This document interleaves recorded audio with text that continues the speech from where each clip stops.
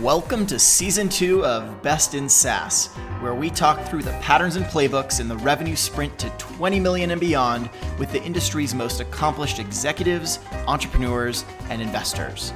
Despite the world melting around us, we survived Season 1 with only a few scratches and a couple of bathroom incidents from our resident Best in SaaS puppy mascot, Stuart. Wash your hands and don your favorite face mask because here comes Season 2. Howdy everyone, welcome back to another episode. I am thrilled, per usual, for you to listen in on this conversation. But before we get into it, if you're a regular listener and you enjoy the discussions, do me a favor and let us know by rating and reviewing us on Apple Podcasts. It helps other folks find the show, and it helps Apple realize they should feature us on New and Noteworthy. So that would be awesome. With that, enough of my blabbing. Let's get on to the episode. Okay, so today on the show, we have Carrie Desberg, CMO at Impartner Software. Carrie has been a career comms person, a career comms executive, PR leader, and it's really fascinating, Carrie. I'm really excited to talk about this because most of the folks we have on the show, if I were to kind of weave a common thread, come from management consulting background, and then they transition over to tech, whereas you come from this comms leadership background. So let's start there. I mean, first off, welcome to the show. Second off, tell me about the transition from comms to overviewing this whole umbrella of marketing. Well, thank you for that intro. So glad to be here. And oh boy, you know what? As far as I'm concerned, how lucky am I that that's the way that I grew up in my career? Because at the end of the day, communications is really about storytelling. It's really about what is important about us. Who do I need to talk to? And what is the most compelling thing that I can say to make somebody do the most important job of marketing, which is to make somebody say, I want that. And so for years and years and years and years, I was on the front lines of all sorts of different companies, B2B, B2C, really figuring out what the story was of a company and how I was going to make it stick and capture people's attention, whether it was something as fun as cosmetics or as serious as, composite glass that helps strengthen wind turbines. It really all starts with the story. And the other thing that's great about the role is it's so broad. Everybody's business is your business. You could say, oh my gosh, do you have a focus? And I'm like, well, you know what? Yeah, I really like having my finger in everybody's pie. Maybe that's what it is. But, one day a manufacturing problem is what you're focused on and how you're going to message around that. And the next day you're launching a product. And the next day you're doing a ribbon cutting on a new facility. I mean, you're interacting with accounting and marketing and finance on acquisitions. There's really nothing that you don't touch. And so what a wonderful way to grow up. And now for me, be CMO in a tech company of a software that is a system of record that touches so many different organizations in the company. And, my job is I don't just have one person to convince. We've got a whole bunch of stakeholders and a fairly complicated buy to get on board, and a career that's spent figuring out stories and figuring out how to climb in the heads of different kinds of professions has really been a wonderful, wonderful way to grow up and a wonderful way to approach this job. I wouldn't have it any other way. So selling a system of record or marketing a system of record, I mean, that is like, if I think of all of the challenges out there, that's probably right at the top as far as trying to replace or oust whatever exists and get your buying committee. How many people are on your buying committee? It's generally a handful, plus or minus, depending on the size of the company. And for us, we make partner relationship management software. Most people know a CRM. They know a Salesforce or a Microsoft Dynamics 365 or something like that. And that really manages that direct one-to-one relationship. Well, PRM manages your partners. So most companies don't sell to you and I. They sell through a network of partners. Like Xerox is a customer. They have tens of thousands of partners across the world who sell Xerox products. And those partners need a lot of things. They need to be recruited and onboarded, and they need deal registration and marketing collateral and training and all these things that they need to sell Xerox's stuff. And in that mix, you touch so many organizations. It starts with a channel leader, the person that runs those indirect sales. But generally, they've got to get their IT team on board and their sales ops team on board and their marketing person and their salesperson. I mean, there's just a whole mix of people who cross that whole channel, and you really need to be able to figure out what your barriers would be. And when you're talking about something that's a system of record, it means that it's really, really buried inside that network. And you better be scalable, and you better be reliable, and you better have security protocols and things that really speak to the core of those folks. And you really need to be able to think about, oh wow, they probably have got a lot of pet systems that belong to other systems, and they're like, oh, I don't know these guys, or I already have somebody that offers something kind of like that. Why can't we just use those? So you've got to help them understand that even if they have a vendor that has something different or similar, why are we different and better? How can we really scale with them when we're a relatively small company?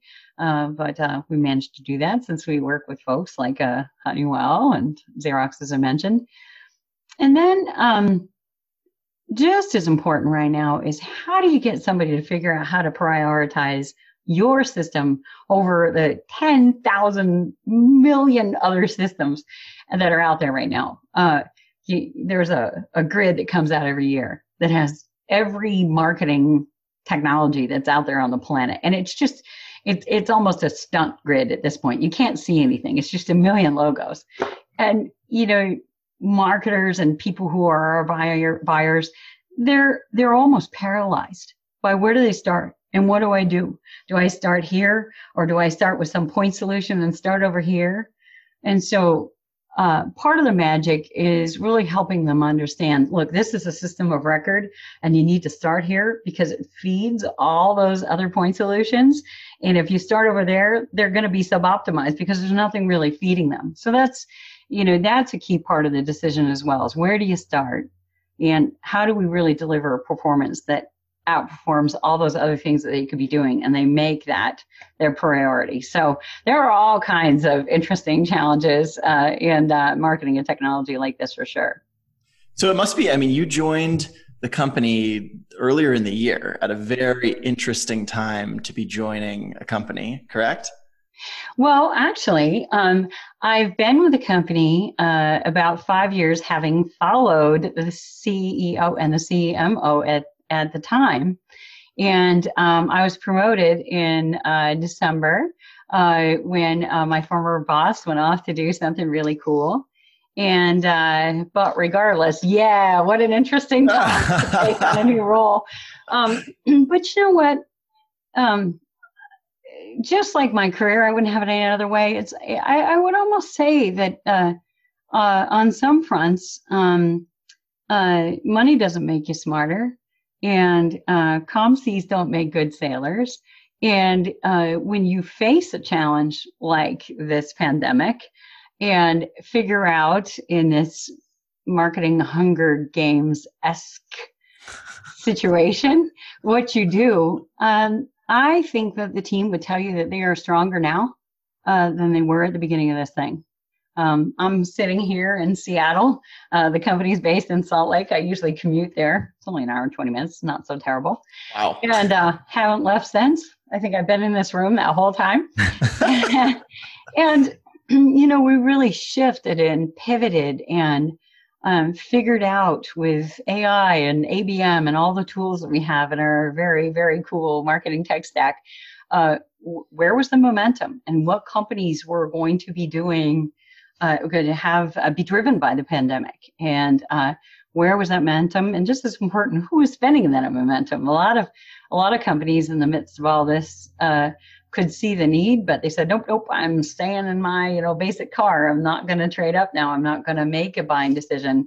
So finding that momentum, finding people who are spending, that was very powerful for us. And the majority of our demand during the worst, most unknown periods of this, now we're in some kind of strange midterm period where it's, not calm, but I think we, are kind of in complete nosedive, right? Right. But the majority of our revenue came from those campaigns where we shifted.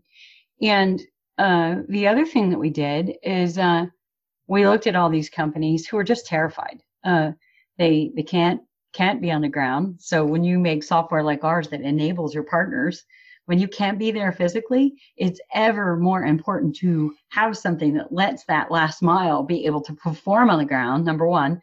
Number two, not like a ton of companies are growing their teams. A lot of teams were cutting their teams, and all of a sudden, all these people who were putting off a digital transformation are saying, "Oh my gosh, how can I possibly manage and scale and survive in this environment when I have less and less of a team without automation?" So I saw a quote, I don't know, maybe 2 months ago at this point, that Microsoft said that digital transformations that were taking 2 years have accelerated and are taking 2 months. And we see that in spades. The people who show up on their doorstep are like, "Oh my gosh, I was dragging my feet on digital transformation. I need to go, go, go." And so we put together this whole channel economic stimulus package. And we bundled together our products in a way that they could be up and running in just a few weeks and through the eye of the needle to not only survive, but also thrive and scale and prosper as ultimately come out of this. So that's been an absolutely powerful campaign for us, because it really taps into the zeitgeist of what's happening here and are showing people a way forward and a path to follow that can help them get through this. And they've really appreciated that and appreciated that business partnership. So let's get tactical. I mean, you said that one of the things that has been really integral to success through these times was to figure out where those folks are who are still ready to buy and who are still engaged in this kind of dialogue. What steps did you take when you realized this big shift needed to occur? You realized buying behavior was changing. What steps did you take, and then how did you really hone in on, this is the space that we should be focused on? These are the ways that we're going to acquire customers in today's environment. It really was a shift in identifying which markets looked like they were going to be the markets that would be really driven by this. We have a big customer with a medical business, for example, who had 2,500 new partners signed on in 20 days. It was just crazy, right? You see those kinds of examples. And so we could see what was happening with network security and telecom and several other industries that were driven by huge changes in how all of us are working now that we're working from home, et cetera. But the good news is that the key thing that helped us is our marketing tech stack. It's something that I think is a secret sauce, I think. I'll say that more definitively, I think. What a weeping word. It is a secret sauce for this company. The way our technology knee bone is connected to our thigh bone, is connected to our hip bone, is really magic. We invest in heavily being able to have night vision goggles, and we're not trying to hunt with a rock and a spear, right? We're bristling with AI and ABM to be able to really look for that demand and see that demand and be able to respond to it. So for folks out there who are just looking at these things, I mean, it definitely gives you a strategic competitive advantage, because when you can see, kind of, I don't know if you think of yourself, it's not a very high tech analogy, but if you're up in your fire tower looking out over the forest and you can see those whiffs of smoke before anybody else and say there's demand there and there and there and there.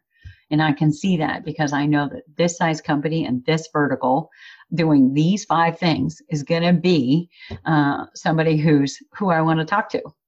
And so because we already had that marketing tech stack in place, and we're really able to pivot and focus that on the demand that we could see happening that was more driven by the things that were happening around COVID. I mean, that definitely helped us survive. So, for folks who are out there, whether you're in a pandemic or not, if you do not have a contemporary marketing technology stack, you're going to be behind. People are going to catch that game and have dinner before you ever get there. All right, walk us through your tech stack. What does it look like? Let's go through the highlights. At a high level, we use Conversica. They are an AI bot, and it's really just amazing. I mean, it's just so human language, and it allows us to carry a lot of the heavy lifting of who it is out there or who's responding to us, and being able to respond to them in a thoughtful way. Throwing people at it is just too hard to get through once when you're really at the high level of the funnel and you're just exploring. We use 6 Sense for our ABM tool. They're amazing.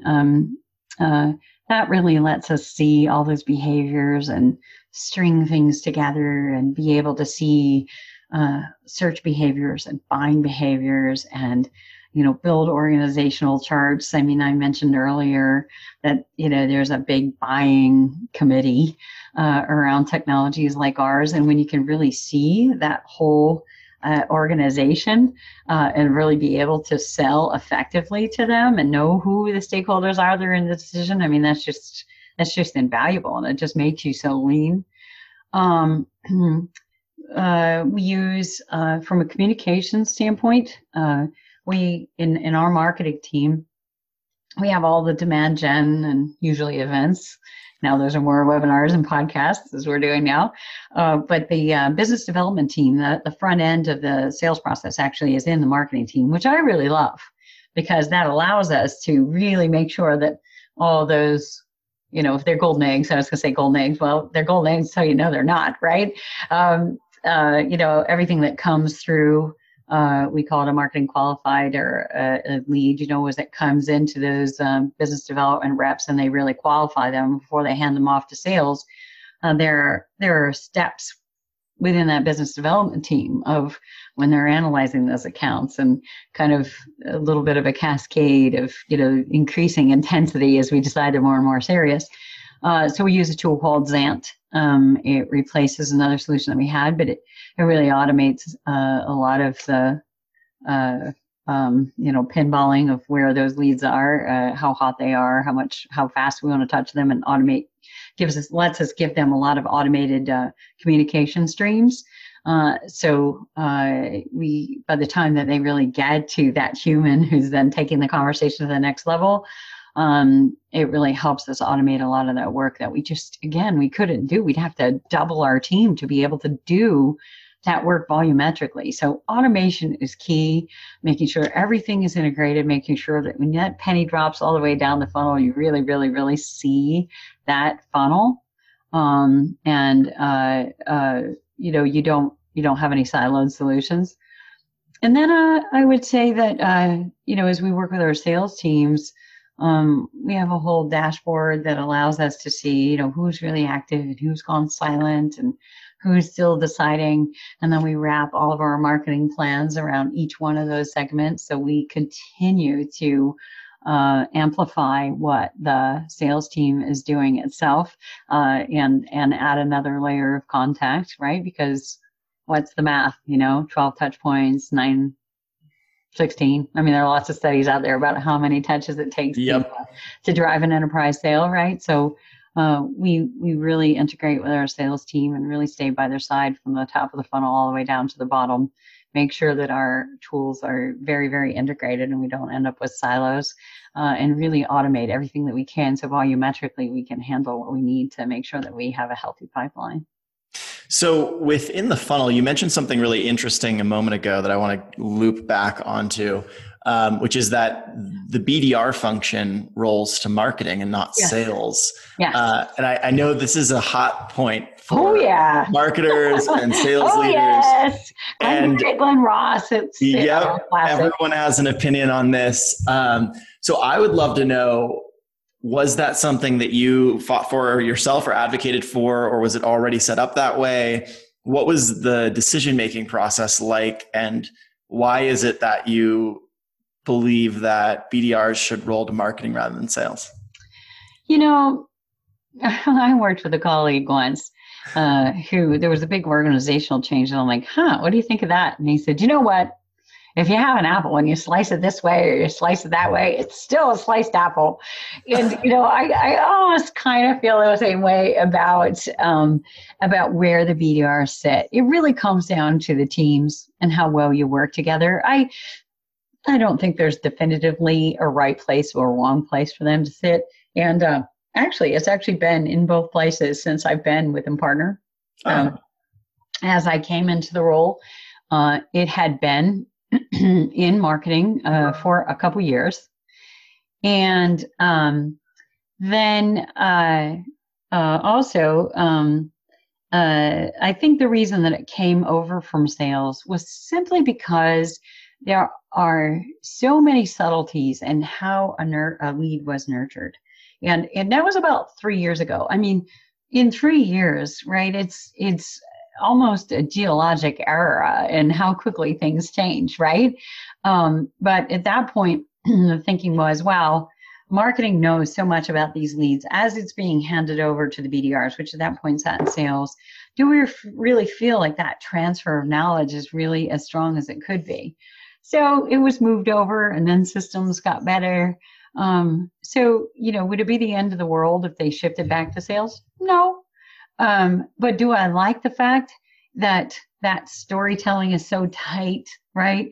And all of the time, money, and energy that you spend in getting those MQAs like into the hands of that front line of sales. The fact that we are part of the same team, I have to believe that makes us tighter, right? Totally. So I'd keep it this way. I wouldn't be, I don't think our company would think, oh, geez, let's change it because they think it's something that we think works really well. But I just love that unity of when one, and this golden egg is handed to the next level, you really feel like it's tight and you don't lose the story and you keep the connectivity that you developed with that lead and turn into the next level for sales. I think it works really well. All right. So you have an amazing career. It's only continuing to gain steam and just be that much more successful. You're attached to an amazing organization. I'm curious what you do to unwind and kind of what are some of the things that give you energy outside of work? Well, I do live in Seattle, which is surrounded by water. So we are boaters. So on the weekends, we are out on the Puget Sound. It's just absolutely spectacular. It's just so beautiful. And I'm a Midwestern, corn-fed farm girl. So when I am out on the water and looking at these mountains every single day, I just can never take it for granted. It always feels exotic to me. So that's my number one favorite thing to do. It was sail powered or with an engine? It's a trawler. And nice. It's wood, which is not my finest hour in decision making. So there's a lot of epoxy that happens between trips, but it's all good. It's all good. Wow. So do you fish when you're out on the Sound or just happens to be a trawler? Yes, for sure. That's fun. I miss the ocean. I miss sailing. So you're very lucky to be out there. That's really cool. For sure. Well, Carrie, I really appreciate the conversation. It was so fun to learn more about some of the marketing programs and challenges that you're overcoming in the market with the way that you're growing the company. So thanks so much. Thank you very much for having me. It's a great profession to be in, and all the technology right now in marketing makes it just as exciting now as it was when I started my career, and I'm having a great time. Thanks for having me on. All right.